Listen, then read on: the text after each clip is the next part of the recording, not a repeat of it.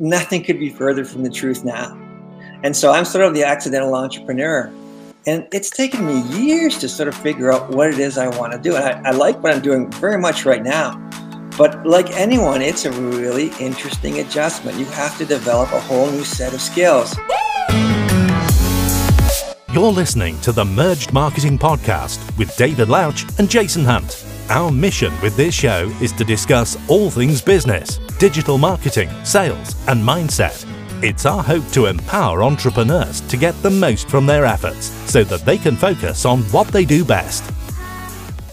Hello, everyone. Thank you for tuning in to the Merged Marketing Podcast. Today's episode features another incredible entrepreneur and content creator. Mike Ulmer enjoyed a 25-year career in newspapering and worked for the Woodstock Sentinel-Review, the Hamilton Spectator, the Hockey News, Southam News, National Post, and as a sports columnist for 7 years at the Toronto Sun. He has written 12 books. His opinion pieces have appeared in all 4 Toronto-based daily newspapers, The Sun, the Globe and Mail, the National Post, and the Toronto Star. Mike, welcome to our show today. Thank you for having me, guys. Just a real treat. Yeah, absolutely. We've been talking about this for quite a while, you and I, Mike. We've been in different networking groups in the past and have remained quite close. So I'm glad we finally got a chance to do this today. My pleasure as well. Great fun, Dave. You're one of the good ones. Awesome. Well, thank you very much. I appreciate that. So I think the first place I'd like to start is just kind of getting a career background or a career backstory of how you got started in the newspaper industry and what your experience was like. One of the profound changes in the business is that there was sort of it was almost like a baseball minor league. There was like there was A ball and there's double A and triple A and now then the majors. And so my ascent was just that way. So I started at a little weekly newspaper for 6 years in Glencoe, Ontario, which is just nothing there, nothing except a newspaper and about 1,500 people. And at that time you could go there and you could be lousy for 6 years. And I certainly was. And then I got hopefully a little better. And then I went to a newspaper in Woodstock, a small newspaper, a daily newspaper, which was really sort of a big jump. And then I just started working my way up. It was really a traditional apprenticeship in every sense. You went to a bigger, more powerful, a more prestigious place, and you got better in your trade, and hopefully, and then you finally made it to the big leagues if you were lucky, and I guess I was lucky. So it was really a long apprenticeship, about 15 years just to kind of get where I wanted to. A different animal that exists today. Today, those papers really don't exist in anything but name.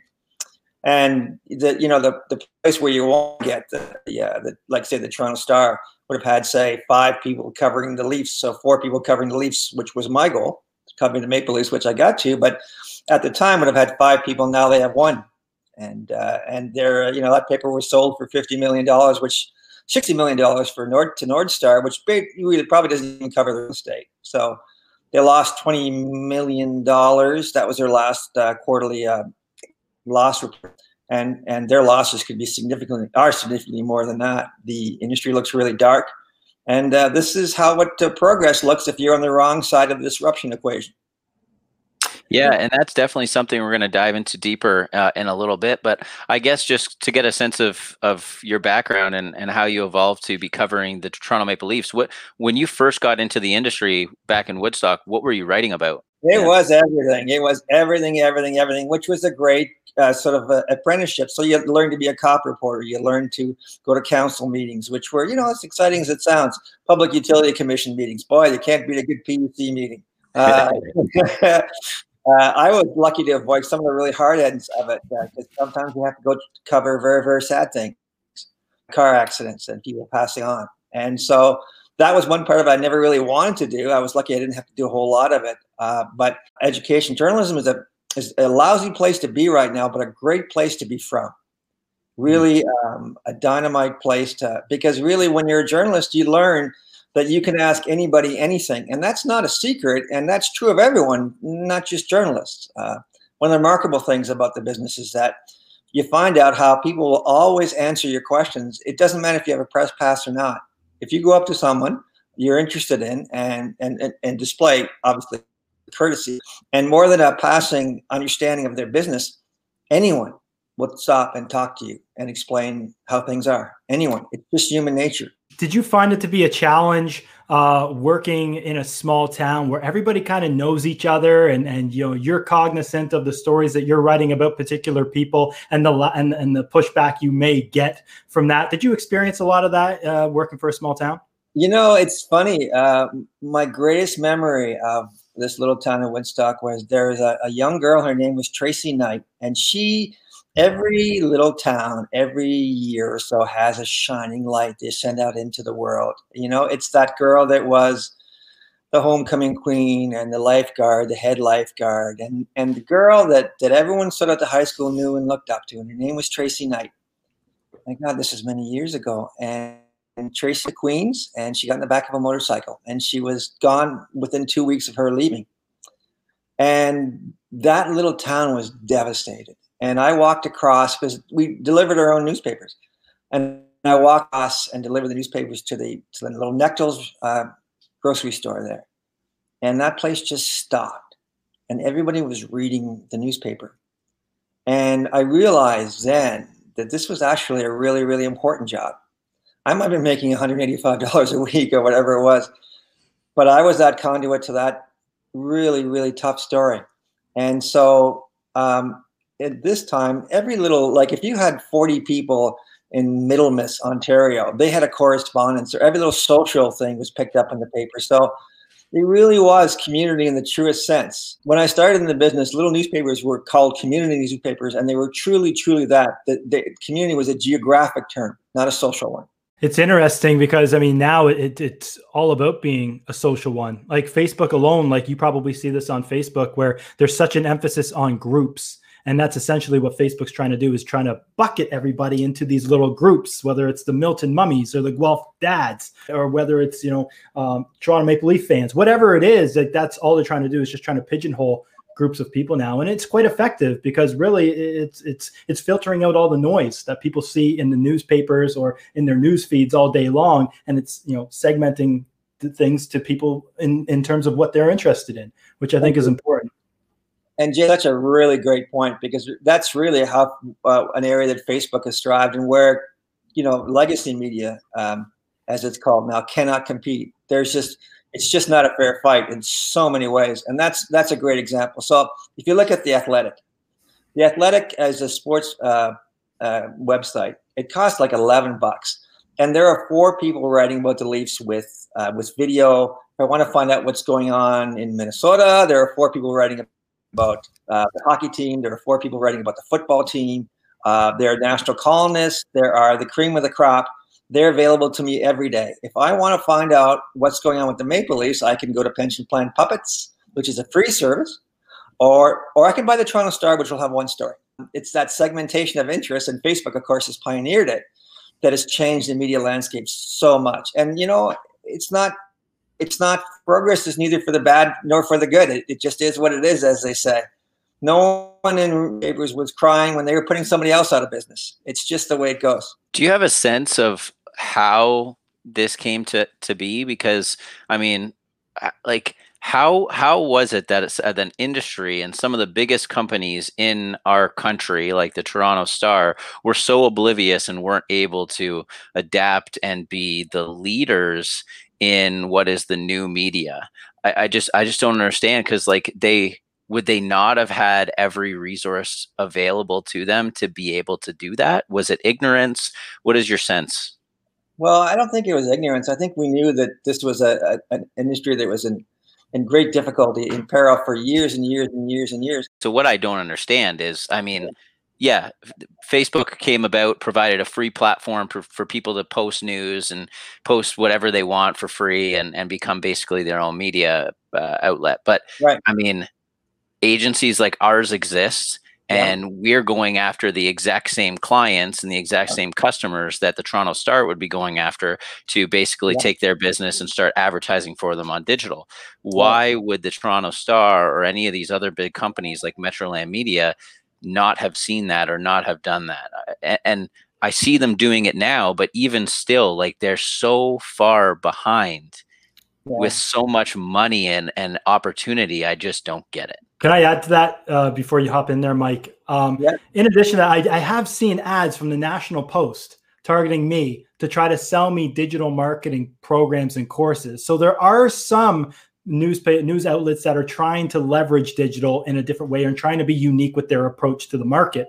However, I think there was a huge opportunity missed here, because you have the likes of resources like the Huffington Post, and there's online sources that aren't as reputable as the Toronto Star. That the Toronto Star has this platform with this reputable name that they can put stuff out there and people will believe it. That if they were able to conform to digital and, like David said, and partner with a company, a digital marketing company, it just would be a huge opportunity and be able to provide that value that their clients are looking for.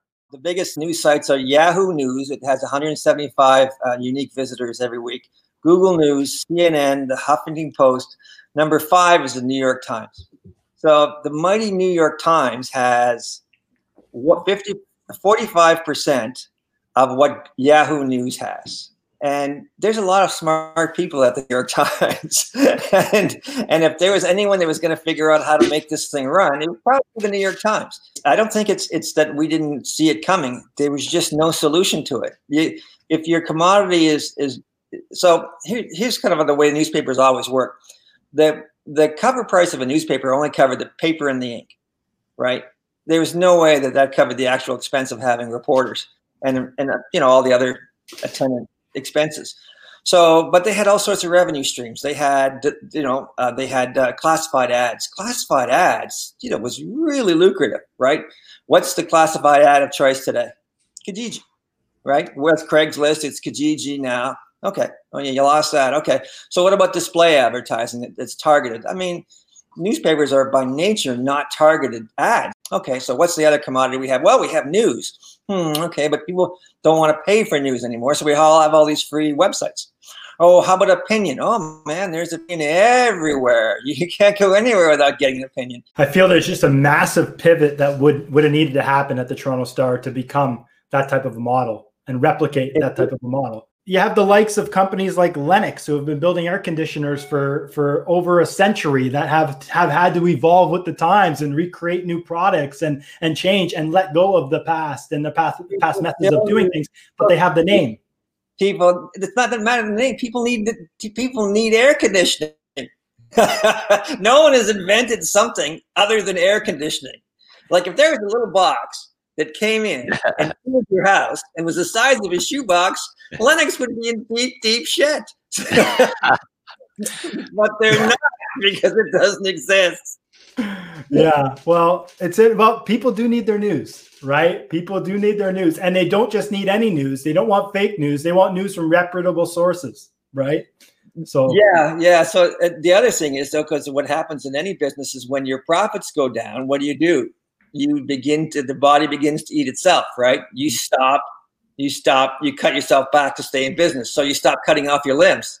So as I mentioned, whereas the Toronto Star used to have, 4 or 5 people covering the Maple Leafs, now there's one guy who's on the beat, and even, so let's just go that for a second. And even how that's been impacted. So your other news forms, say like TSN, which didn't exist, when I started.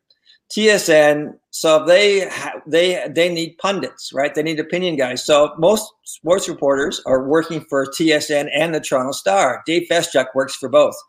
Steve Brunt, who's just a wonderful writer, he quit the Globe and Mail 15 years ago. And we all sat around going, Steve, what the hell's wrong with you? Working at the Globe and Mail. Why would you go to Sportsnet? Well, guess what? Steve, as always, was ahead of the curve. So they poach even the people that get pretty good at newspapers. They still poach them and turn them into pundits. So even getting talent is their ability to do that has been decimated as well. So not only do you have the revenue stream under assault, but you have the talent, which is your commodity, going to work for everybody else, because that's where the money is and that's where the growth is. And now a word from our sponsors. This week's episode is brought to you by FreshCrowd. FreshCrowd is a full-service social media agency in Canada that specializes in everything social, from management to community building and advertising. FreshCrowd can help your business attract a fresh crowd of people. Visit freshcrowd.com to find out more. Transitioning a little bit, because you did reference earlier the Toronto Star sale, which was how you and I got on this topic the other day, because I had been talking with my dad about it. And just for context, the Toronto Star recently sold for $52 million to a private company run by two successful entrepreneurs. And I'll let you kind of share your thoughts on one, the $52 million valuation, and then two, they're planning to take the company private. So, I mean, is there a chance that the company can be saved? Like, what are these guys thinking that they're going to be able to do with this big monster? Well, it's lovely that it's been taken over by people who aren't from the newspaper business. That's the first thing. But it sounds like they want to preserve the same values and the same, processes. I mean, well, the Star is an interesting beast. The Star was founded in the late 1800s, 1892, I think, because it was a strike newspaper. It was published during a strike at another newspaper, and it was always, from its first days, a liberal, left-leaning newspaper. And it was called the Atkinson Principles, and those were social justice principles. And the Atkinson Principles were sort of enshrined. And when they sold it to the five families, which sounds kind of sinister. What's the background on this company? Are they just entrepreneurs, investors? Are they invested in other digital assets?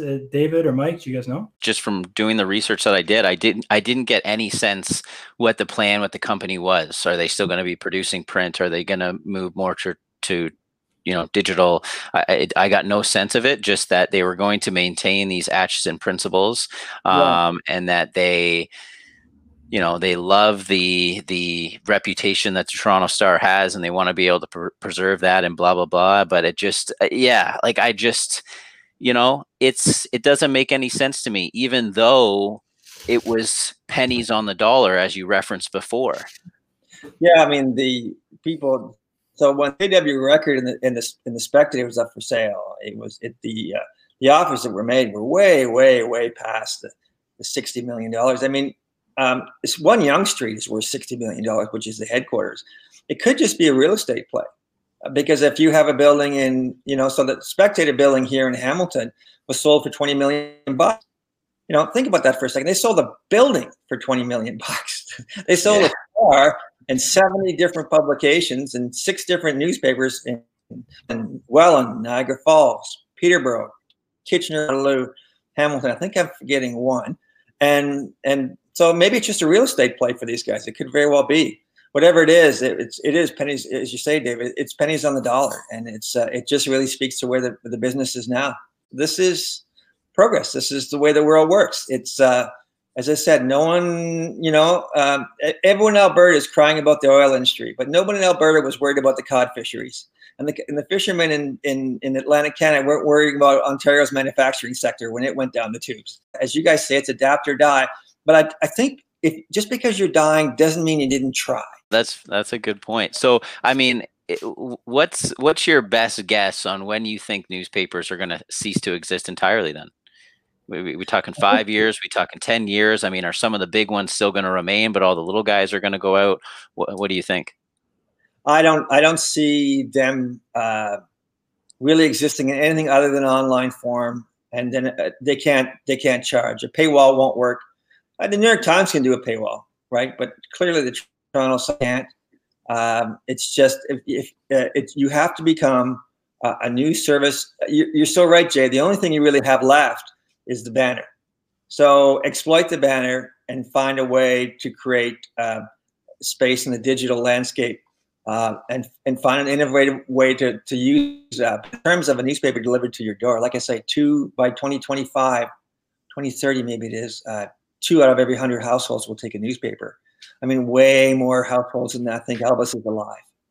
It's crazy. It's crazy to think that one day I may tell my grandkids I used to deliver papers for the Toronto Sun, and they're going to be like, Daddy, Granddaddy, what are you talking about? I'm not responsible for the decline of newspapers, by the way. I like to think that it wasn't just me, that I was in business that drove itself into the ground, that there are other factors other than me, but the facts may speak otherwise. How has Mike Ulmer adapted to the situation?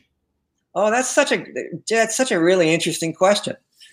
Because really, in a sense, I'm sort of that story in microcosm. It's very easy for me to speak in broad strokes. But so when I worked for a newspaper, this was my life. The analogy I always made was that I was like on a desert island, and then a plane would fly over, and they would drop a parchment in a bottle with a pencil and a cork in the end of it. And I would fish the bottle out of the water, and I would write whatever I wanted to write on it. I'd stick the pencil and the parchment back in there. I'd stick the cork in the end. I'd throw it into the sea, and then I wait for the next plane. And of course, nothing could be further from the truth now. And so I'm sort of the accidental entrepreneur. And it's taken me years to sort of figure out what it is I want to do. And I like what I'm doing very much right now. But like anyone, it's a really interesting adjustment. You have to develop a whole new set of skills. So what I'm doing now is I'm operating a book writing service. And I've written a lot of books. So for small businesses, for say business coaches and stuff like that, we can write them a 5,000 word book for $5K. There's a lot of people who want to give a gift to their parents in terms of a legacy gift, something that they can show their kids and their kids' kids. And that company's called Forever Books, and I run that with a partner as well. And another avenue of books I'm doing is the books with people who have a great story to tell and have lots of social media. And then what happens is I help them write the book, and then they choose charities, and the sale of those books go to those charities. So the person gets to tell a great story, share it with the world, and share it with their families. And the charities are the benefactors out of that too, beneficiaries out of that. So the question is really a great one. The first thing I did is I went to work for the Maple Leaf Sports and Entertainment, and I worked there for 7 years, and they were wonderful to work for. But boy, when you reinvent yourself, like you guys are young. I'm like 60. I'm so old. It presents real challenges to someone who's not in your cohort to be engaged and to love what they're doing and to not resent change, to embrace it. Because my skills are very unique, but the ability to string together a sentence and to weave a cogent theme through 10,000 words is one that most people don't have. And so in a way, my skills are now more in demand than ever. So I kind of want to hit that rabbit hole just for a second, Mike, in terms of, let's say I'm a small business owner and you know, I want to position myself as an authority. And one of the ways to obviously do that is to write a book. So what, maybe you can, you know, without going, this podcast episode is not about, you know, for publishing or writing a book, but what are those first initial steps that, you know, an entrepreneur would need to do if they want to write a book? Writing a book is hard. And the thing about writing a book is that the book that you write, the one thing you know is that the book that you end up with is not the book you started to write. And every book is a life form on its own that you uncover. You don't create it, you uncover it. And you do that through thorough self-examination and looking at what worked, what didn't work. But it's hard. Writing is really hard because as soon as you get better, you realize you don't want to do the thing you just did. So that means that you have to be better at it. And so you can never cheat the reader. So it never gets easier. It only ever gets harder. You get better, but it only ever gets harder. And the process of being honest with yourself and then having someone critique the work, fix the work, edit the work, it can't have anything wrong with it. I like it. No, that's great. That's great advice. And I mean, I think books for the most part will continue to remain a popular source of media in the written form, but I could be wrong on that. But I think, yeah, I've definitely given some thought to it, but it's, from what I hear, excruciating, and it takes a lot of time, and it's not easy. And actually, we were talking about this the other day at my BNI meeting, ironically, about basically having a book and how it can separate you from everyone else in your industry. Because essentially the example was, you have 3 real estate agents, 2 of them say, you know, let me list your house. I'm the best real estate agent. But the one says, well, I'll list your house because I wrote the book on real estate. He wrote a book on real estate, and that person ultimately got the contract or the listing for that customer. And it was because he positioned himself as an authority because he wrote the book on real estate. He may not be the best real estate agent in the world, but he wrote a book on it, and so he is perceived as that, I guess, was the story. So my business is helping people write these books, I should say. And and thanks, guys, for the plug that I know you're going to include on the Facebook page. But the thing is, when you write a book, though, you have to reach a conclusion. You have to create a process. You have to self-examine what it is you've been doing and distinguish what makes you different. The commodity is the process that you created, formalized, put down on paper, printed, and passed out to other people. Well, Mike, we've had a great time chatting with you today. Like Jay said, I mean, we'd love to have you back on and maybe dive into some more of this book writing nonsense. But for today's topic, we've really enjoyed hearing from you and your perspective. So, what's the best way that people can get in touch with you if they want to write a book or learn more about anything you've said today? Well, my website is getcatapulted.com. You can reach me at Mike@ulmer.ca if you want to go text or old school. Microsoft, Facebook Messenger works as well. I have days open. I'm spoken for on the 19th of August with two really good guys. You're going to give me help with something. But other than the 19th of August, I'm pretty well free. And that's getcatapulted.com, right? Yeah, getcatapulted.com. Love it. Awesome. Thanks a lot, Mike. Well, we end every single episode with the same question, and that is, if you could choose one person, dead or alive, to represent you and your brand, who would it be and why? It would be Jackie Robinson.